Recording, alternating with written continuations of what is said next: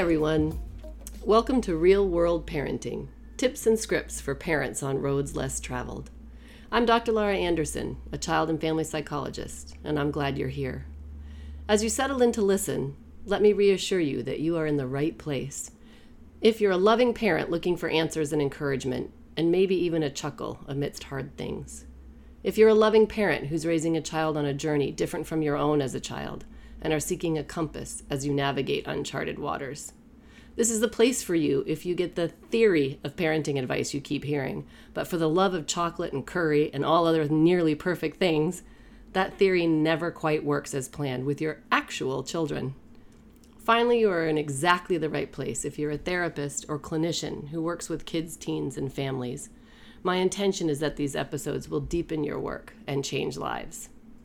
So in this intro, I get 2 to 3 minutes here to boil down 30 years of work in my psychology offices and my experience as a mom in the trenches, and let you know what I'll offer with this podcast.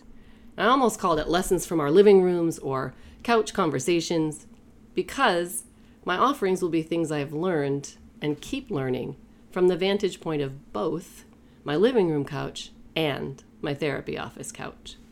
The aim of this podcast is to offer hope, support, wisdom, and experience in community, to provide clinicians a window into what our recommendations actually mean for real families in real life.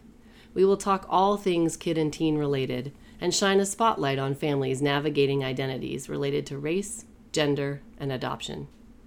We will explore common child and adolescent mental health and wellness related topics. The hope is to leave you with a greater understanding of your child's needs and you got this energy. Episodes will also feature actual practical tips and answers to questions including, well, what do I say when? And well, what do I do when? So that you feel equipped to handle the day-to-day parenting puzzles we face. So pour yourself a cuppa or lace up some shoes or hide in your busy parent bathroom for a bit and join me for head and heart conversations about loving and living with children walking past less often traveled. Have I mentioned I'm glad you're here? I trust that you'll be glad.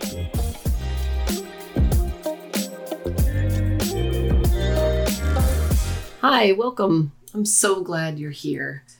In this episode, I'm going to talk about a topic that is really important to me and actually, changed my family's life, and I've since been part of and watched it change other families' lives as well. And so I'm really excited to be able to talk about it today. And I'm going to start right off with giving a shout out to Wendy Sawicki, who's an occupational therapist in Yarmouth, Maine.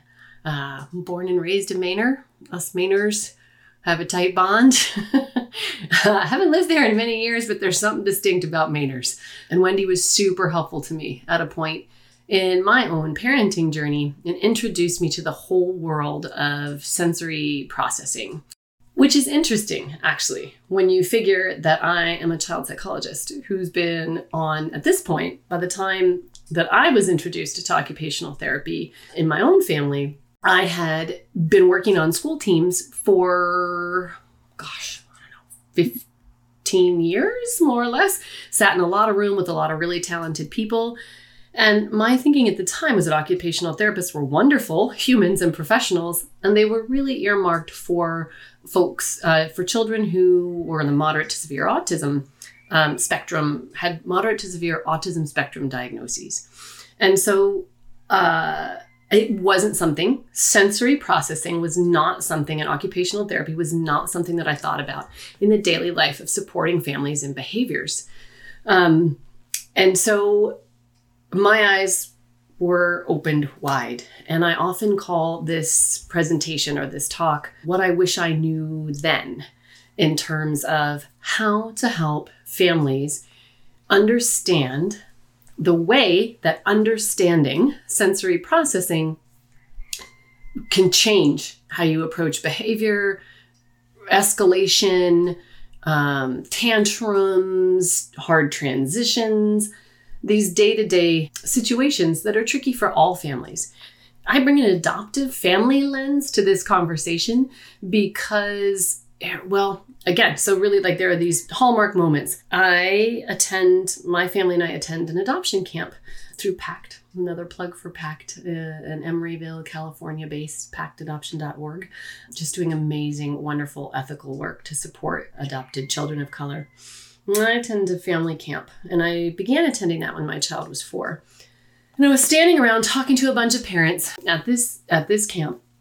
And all of us, we had same age children because we're grouped together because the kids are grouped together by age. And we were talking about some of our kids are amazing. They're awesome. Don't get me wrong. This podcast in some ways is sort of problem focused and looking at what's not working well. But let me just say that. I shouldn't have to say it necessarily, but let's say it. My kid's fabulous. Everybody's kids that we were working with was fabulous. And we noticed some themes in the sticking spots that we were having with our kids, the behaviors that were challenging, that we felt like we were on the heels of behavioral outbursts and meltdowns that didn't really seem to make sense for the surroundings. And we all kind of head scratching and looking at each other like, are we all parenting the same child? And kind of chuckled. And that was part of starting me on this quest. And I found a great occupational therapist, and I started doing some research. And I really hope that today, what's going to come clear, this is going to be part 1 of a 2-part series on sensory issues and how understanding them can change your family's life and help everybody in the house stay more regulated and stay connected while you're navigating behavioral change. So that's the goal. Here's part 1. Today, I'm going to talk a little bit about why the sensory stuff matters.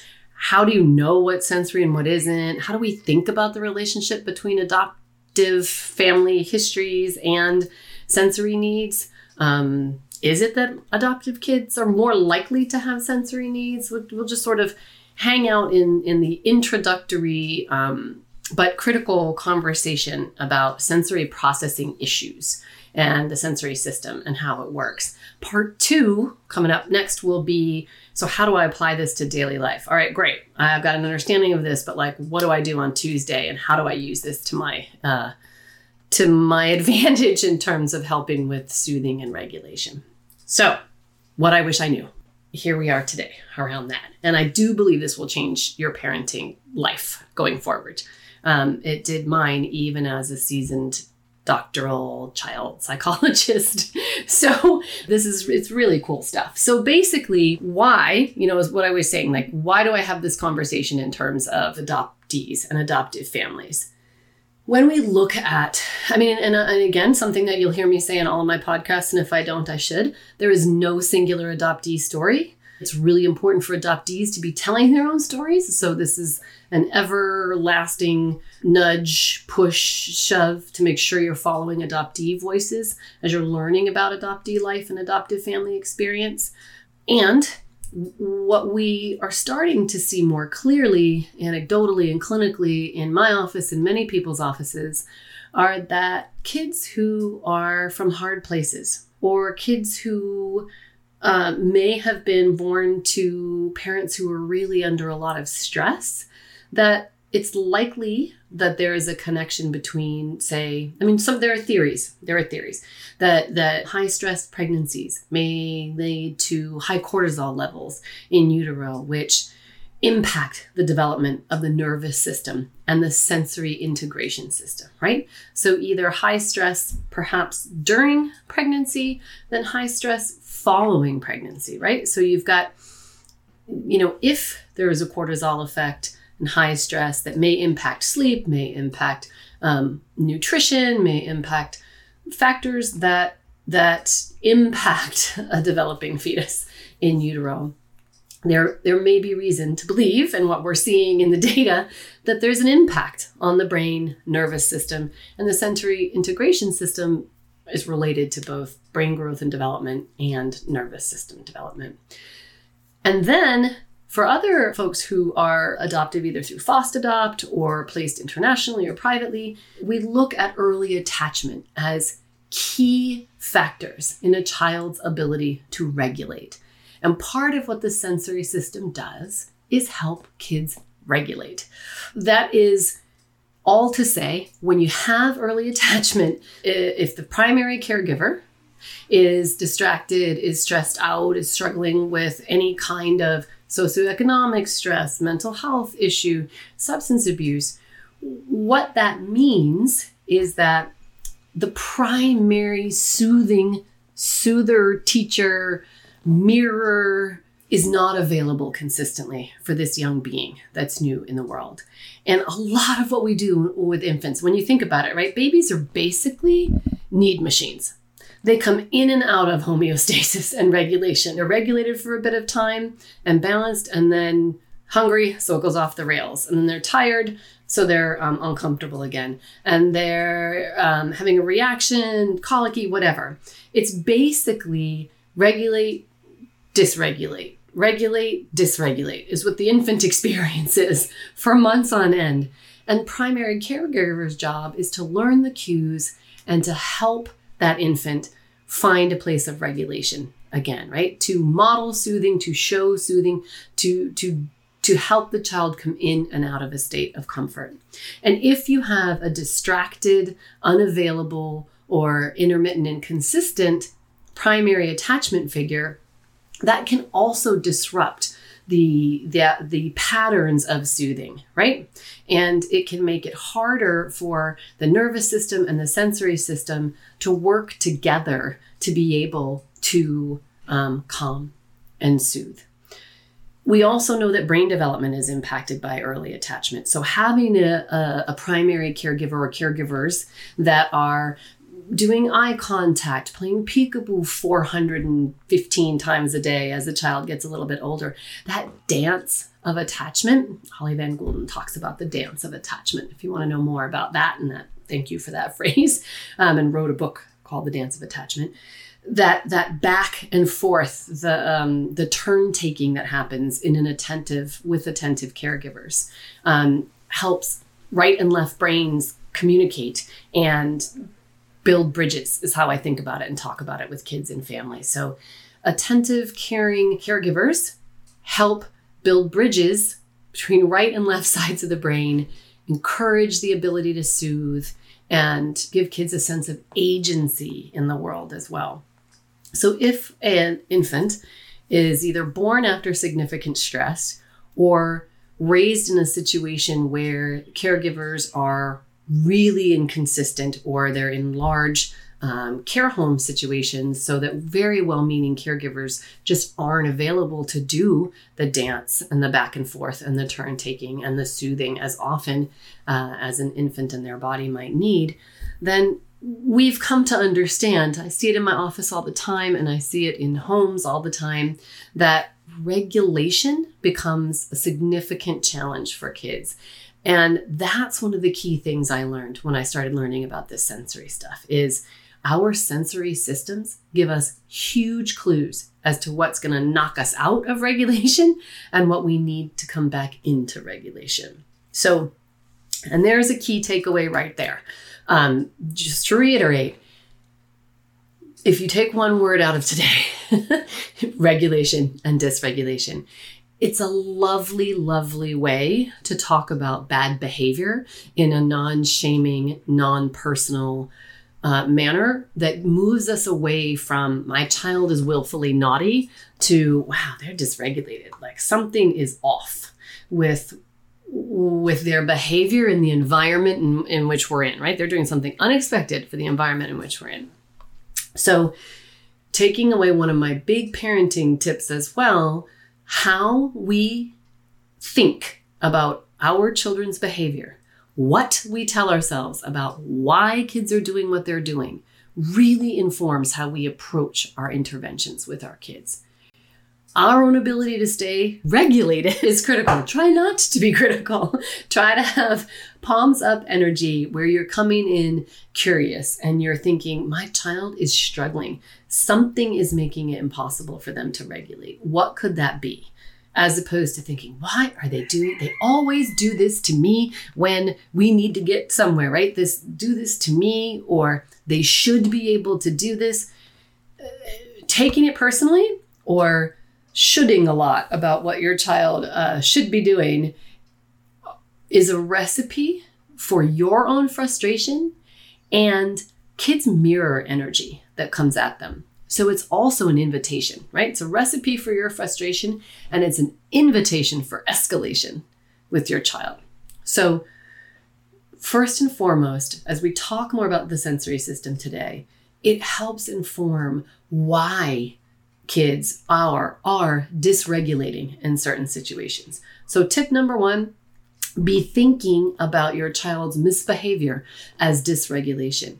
It diffuses a one-up, agitated, come at your kid energy that often leads to more escalation with kids who are already dysregulated as it is. So let's remember how we're thinking about what our child does really impacts how we approach them and whether we escalate a situation further or whether we're able to soothe and regulate a situation. So as I mentioned earlier, what informs me about this stuff is some of the brain-based research. Brain-based research is exploding. It indicates that there are both structural and chemical differences in the brain following trauma. Trauma can be unexpected living environments, chaotic living environments, can also be the loss of a primary attachment even at birth. We continue to understand more and more about that separation from your primary caregiver at birth can feel like a traumatic impact on nervous systems and sensory systems that are all pre-verbal. Infants can't put words to what changed with the sights, the smells, the sounds, the style of interaction with caregivers. But we're learning more and more that even an early infant separation can be traumatic in systems. If you're hearing the roosters in the background here, I'm living in Hawaii, and they're just going to join us on my podcast journey because they are ubiquitous and they crow any time of day. So anyway, if they're punctuating the background, have a smile and think about what reminds you of home and what reminds you of comfort and everydayness. So onward. Okay, so early attachment is impacted by and impacts brain development. And as I've mentioned, we know there's a connection between in utero impacts and the nervous and sensory systems. But most importantly, and this is another key takeaway for parents, what the brain research tells us is it gives us hope because the brain is plastic. It is influenceable, it is changeable, meaning the centers of the brain, the aspects of the brain that lead to regulation, connection, attachment, grow and build if nurtured. And the brain is a fascinating organism. When I first started learning about brain science, my eyes would roll back in my head in my training classes, and I would think, oh, that's so reductionist. Like, I don't know, something about that freaks me out to make things so brain-based as if they're out of our control or predestined in some way. And that's yucky. Those are my initial thoughts. Like, I don't like that. I'm a systems thinker. I'm an ecological thinker. I want to know what's happening around people. I want to know what the culture is. I want to know who their support systems are. All that's still very important. It's critical in development. And the longer I've been doing the work I do and the more research I look at, it is impossible to shake the impact that attachment has on brain development and that brain development has on how kids show up for attachment and how they handle regulation. So there's hope. There's hope through consistently showing up, through love and understanding, through day-to-day routines, through identity nurturing, through snuggling, through parallel play, through assisting and helping a child soothe, that we're able to shift sensory dysregulation. So what is sensory processing? What are we talking about here? Sensory processing is basically the process by which information from our senses, touch, taste, sight, hearing, smell, and balance, more or less, body and space, is interpreted by the brain so that we can respond appropriately to our environment. I use this when I train about this issue. I use the metaphor of an old school switchboard. For those of you who remember switchboards, because they're not as evident these days, but switchboards, meaning you've got all these calls, you've got all this input coming in from various lines in the world, what your eyes are taking in, your ears are taking in, what you're aware of in your mouth and taste, what impacts you're feeling on your body in terms of temperature or touch or the back of your chair. you are getting a lot of stimulation coming in from the world around you. And if your sensory system is well developed and balanced, your body almost sorts it without even really thinking about it. It just sends the cues where they're supposed to be headed at the volume or the intensity they're supposed to be headed. And it happens almost unconsciously. I mean, most of us have some kind of sensory sensitivities anyway, within a normal limit, right? Like I think about myself. When I come through the door after a day at work, or whenever anybody used to come through the door after a day at work, one of the first things I want to do is just get into comfy clothes. I just don't want anything uncomfortable or binding in any way. Like I'm always like, is it appropriate to be in my jammies at 4:45 in the afternoon, something soft and mellow? And that's a sensory preference. I don't like, tight or uncomfortable things against my skin, especially when I'm tired. I'm also a very auditory processor. I like to talk and I like to listen. And if I'm in a car and there's danger that's coming, I'm in the passenger seat and I see danger coming, I'll cover my ears, not my eyes. It's interesting. I'm more sensitive from an auditory standpoint. I can get overwhelmed with too much noise. And so I don't have a formal sensory processing disorder, so to speak, but all of us naturally have some senses that are more developed than others. So if your switchboard, if your filing system can collect the senses coming in, the sensory input coming in rather, and file it the way it's supposed to at the intensity it's supposed to, then oftentimes you're able to navigate what is tricky in the world without having a strong reaction to things around you, because it's all happening very subtly and without a lot of awareness. If you are a child or an adult who experiences a lot of sensory dysfunction, that happens when the brain can't analyze, organize, or connect sensory messages that are coming in. So it's very much like almost as if you would have a major traffic jam because the pathways aren't clear. The input you're getting from outside of your body is more intense than you would expect. You receive the noise as louder than it is. You can't stand the feeling of seams on your socks. That tag on the back of your neck is like so distracting now. You can't even function. You're itchy. You're uncomfortable in your skin. Like they become distracting. It takes what should be an unconscious process that's happening, filing quickly behind the scenes, and makes it front and center. And makes it really distracting and can be a drive to avoid it. If you're having uncomfortable sensory input that comes in, that sound is super loud, if the light is bright and feels like a strobe light, it's human nature to want to avoid the input that is coming in, right? And so that's how I think about sensory systems. One other quick note, for a lot of kids that we see in the world, there's that push to avoid what is happening and how their body is processing and making sense of and filing and sorting through sensory input. There's another subset of kids who seeks input, that their body just won't regulate without input. So we have sensory avoidance that happens in kids because the input's coming in way too strong. And then we have sensory seeking, where this is kids saying like, I need this, I have to, in order for me to be calm, I need more stimulation, I need more movement, I need deep tissue touch. And we'll talk a little bit about the body and motion and movement.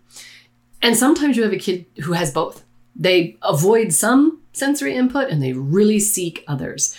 So another key point is just imagining that your sensory system and your child's sensory system is like a switchboard, and they're getting bombarded with input all day, and how their sensory system is able to file it and send it along and handle the intensity of what's coming in, or seek out more because it doesn't feel like there's much intensity coming in, can really impact how they are acting and how they are responding to their environment.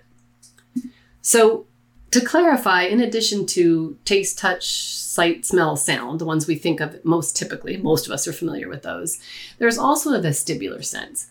The vestibular system tells us where our bodies are in relation to the earth, gravity, other objects, or direction. It keeps us upright, helps us sense direction, and tells us if we or the objects around us are moving. So sort of our body in space, our distance from others, how much movement that we like to have. That's the vestibular sense. Proprioceptive sense tells us if our muscles are stretching, contracting, and if our bodies are in a comfortable or uncomfortable position. So deep tissue input, being able to handle intense contact or not wanting intense contact, and it's still an element of how our bodies move in space.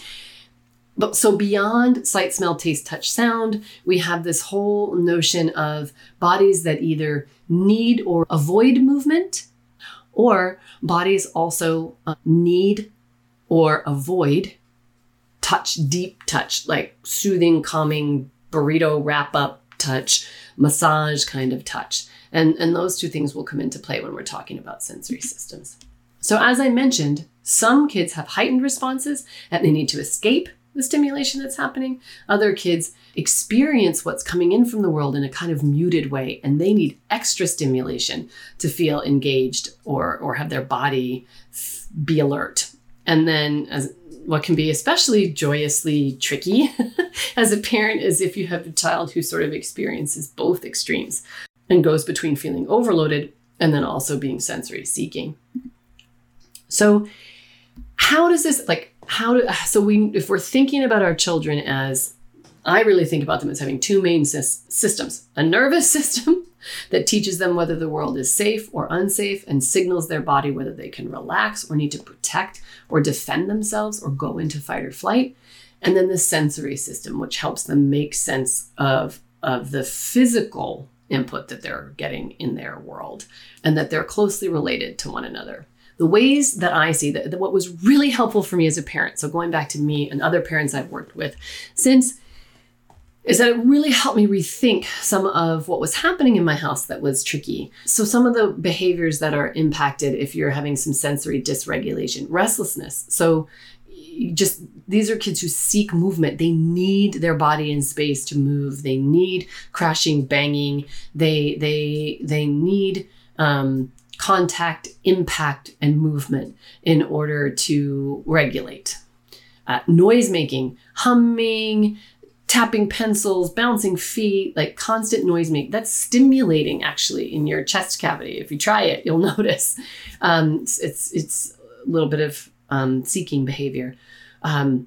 That crashing, hitting. I know lots of kids who like bang off their parents and fall off couches and smash into siblings in order, and not even to intentionally be aggressive, but they're just those kids that need to crash, bang, and smash, that their bodies want that kind of touch and impact.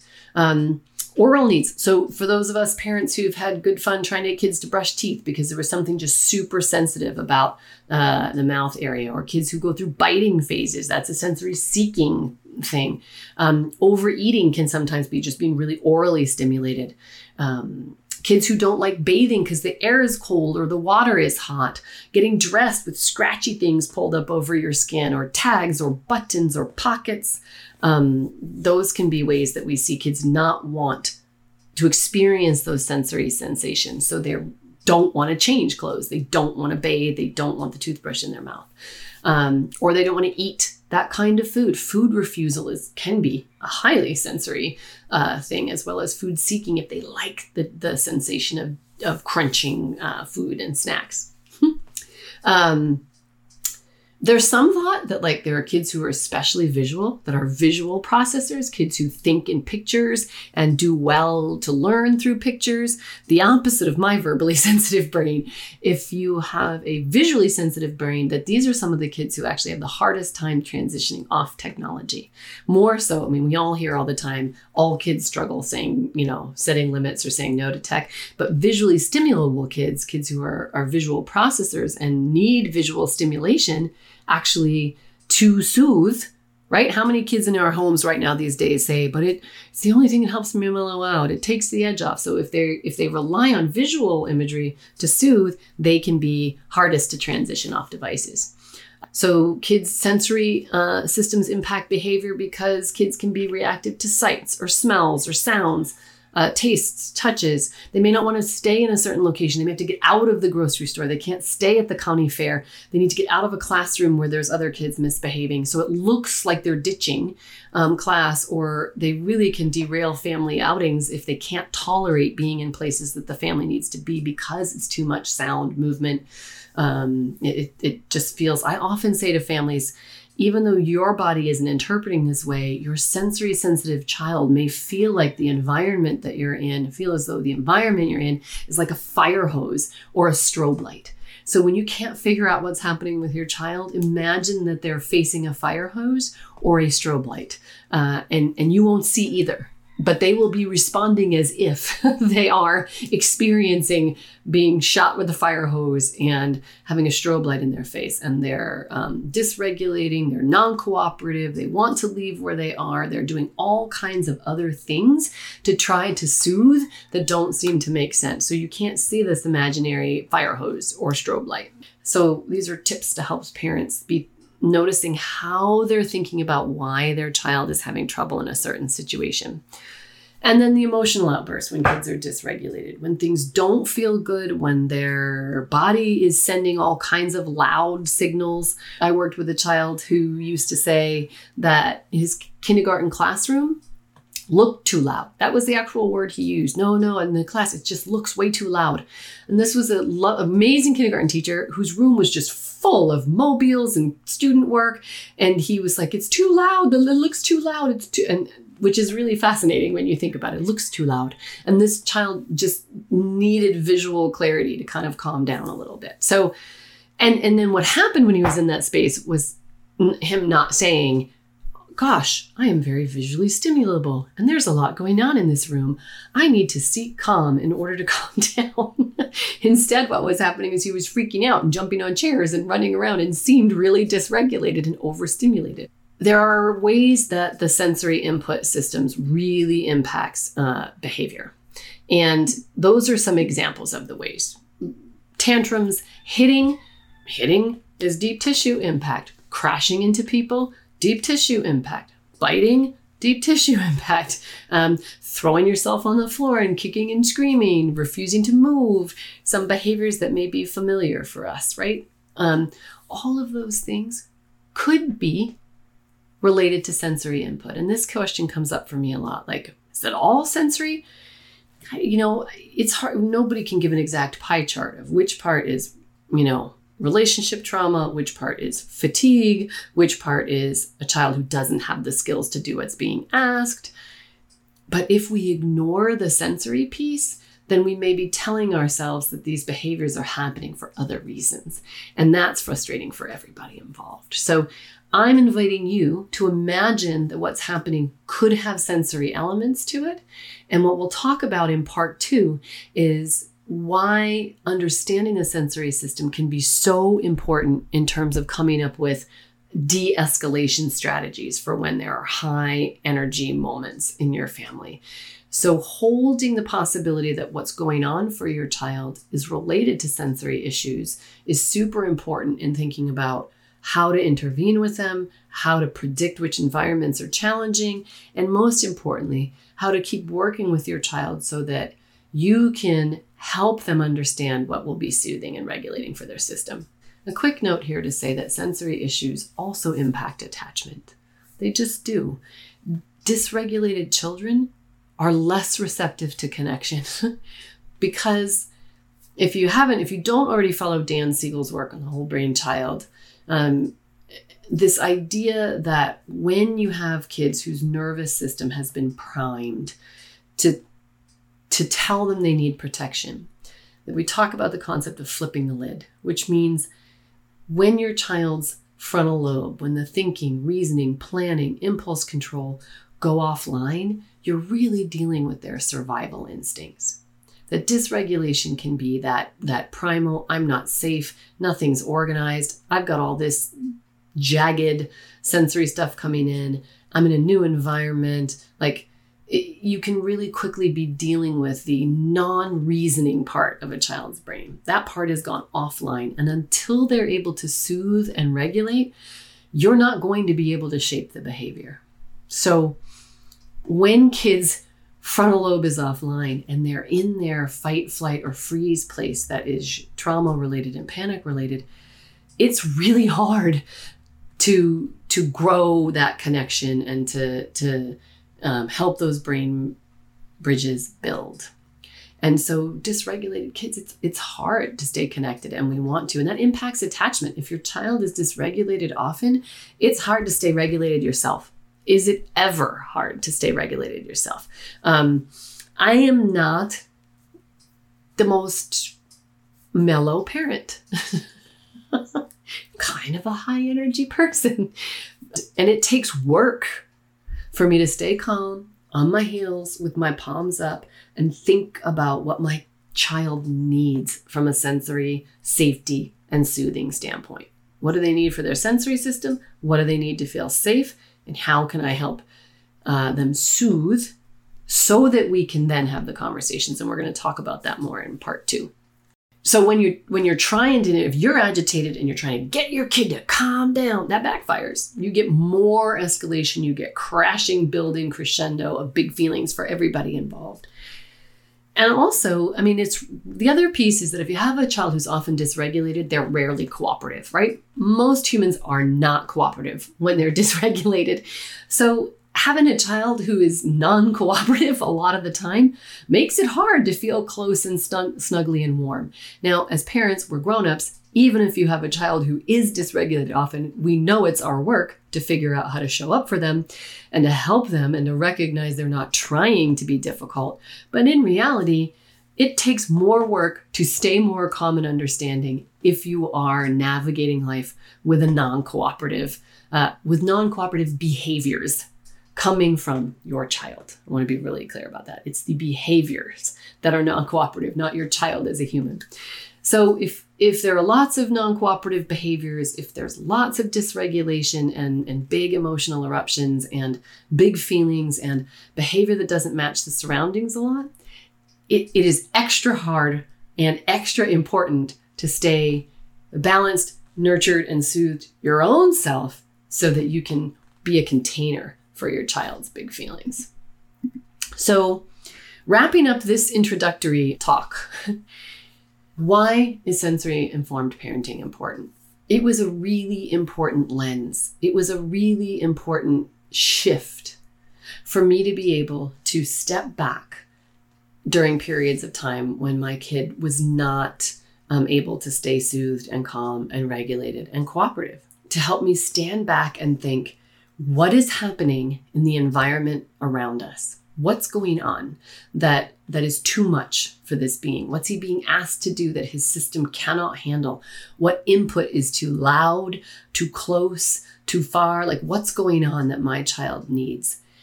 It helped me be able to say, like, don't take this behavior personally, slow down. It's brain-based. It's not my child's fault. Whose fault? We get into that. Was it my fault for not doing this? Was it his fault? It's like, it's just where we're at. It's what the learning piece is. How can I step back and think about my child as a sensory being who's getting input from the environment that is uncomfortable?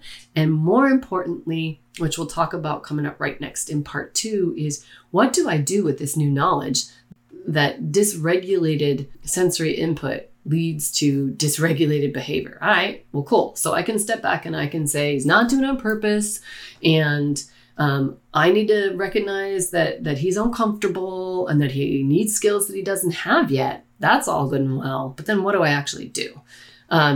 So what we're able to do, why thinking about the sensory informed parent as the kind of parent we'd like to be, is that if we give the sensory system the input it needs, then children are able to regulate in the short term. So in the now, we will de-escalate situations that could take a lot longer, derail our family functioning for much longer periods of time. So in the short run, we're able to de-escalate situations and connect with our kids. In the long run, we are allowing kids the safety, to be able to learn to regulate and soothe. That builds bridges, that builds pathways, neural pathways in the brain. We are reinforcing I'm out of sync, now I'm back in sync. I'm out of sync, now I'm back in sync. Pathways in a child's brain. And we also are creating attachment security when we're able to be safe and soothing for our kids and not escalate situations. So it helps de-escalate situations in the short run, helps us get through daily activities and daily life in our families. In the long run, it builds bridges and it enhances your child's ability to regulate away from you in the long run. And thirdly, it allows you to stay connected to your child and understanding about things. And that safety and attachment only benefits children and adults together. So thank you for joining me for this intro to what sensory stuff is all about. Part 2 is going to look at how do I apply this knowledge on a day-to-day basis. But I really wanted to tease the two out because it's important to get the concept of what's going on with the sensory piece and how we think about it. And I am glad that you are here, and I look forward to you joining me in part 2. Take care. All right, well, thanks for listening today. Just a quick note here at the end to say I am so glad you joined, and I hope you are too. And if you'd like to connect with me more, come take a look at my website, www.drlauraanderson.com. There you can join my newsletter, keep in touch, and find out what is in the works. You can also join me for coffee and conversation on Facebook at Common Chord Psychology Services. So check me out those places, and I look forward to further connection. I'm glad you were here today.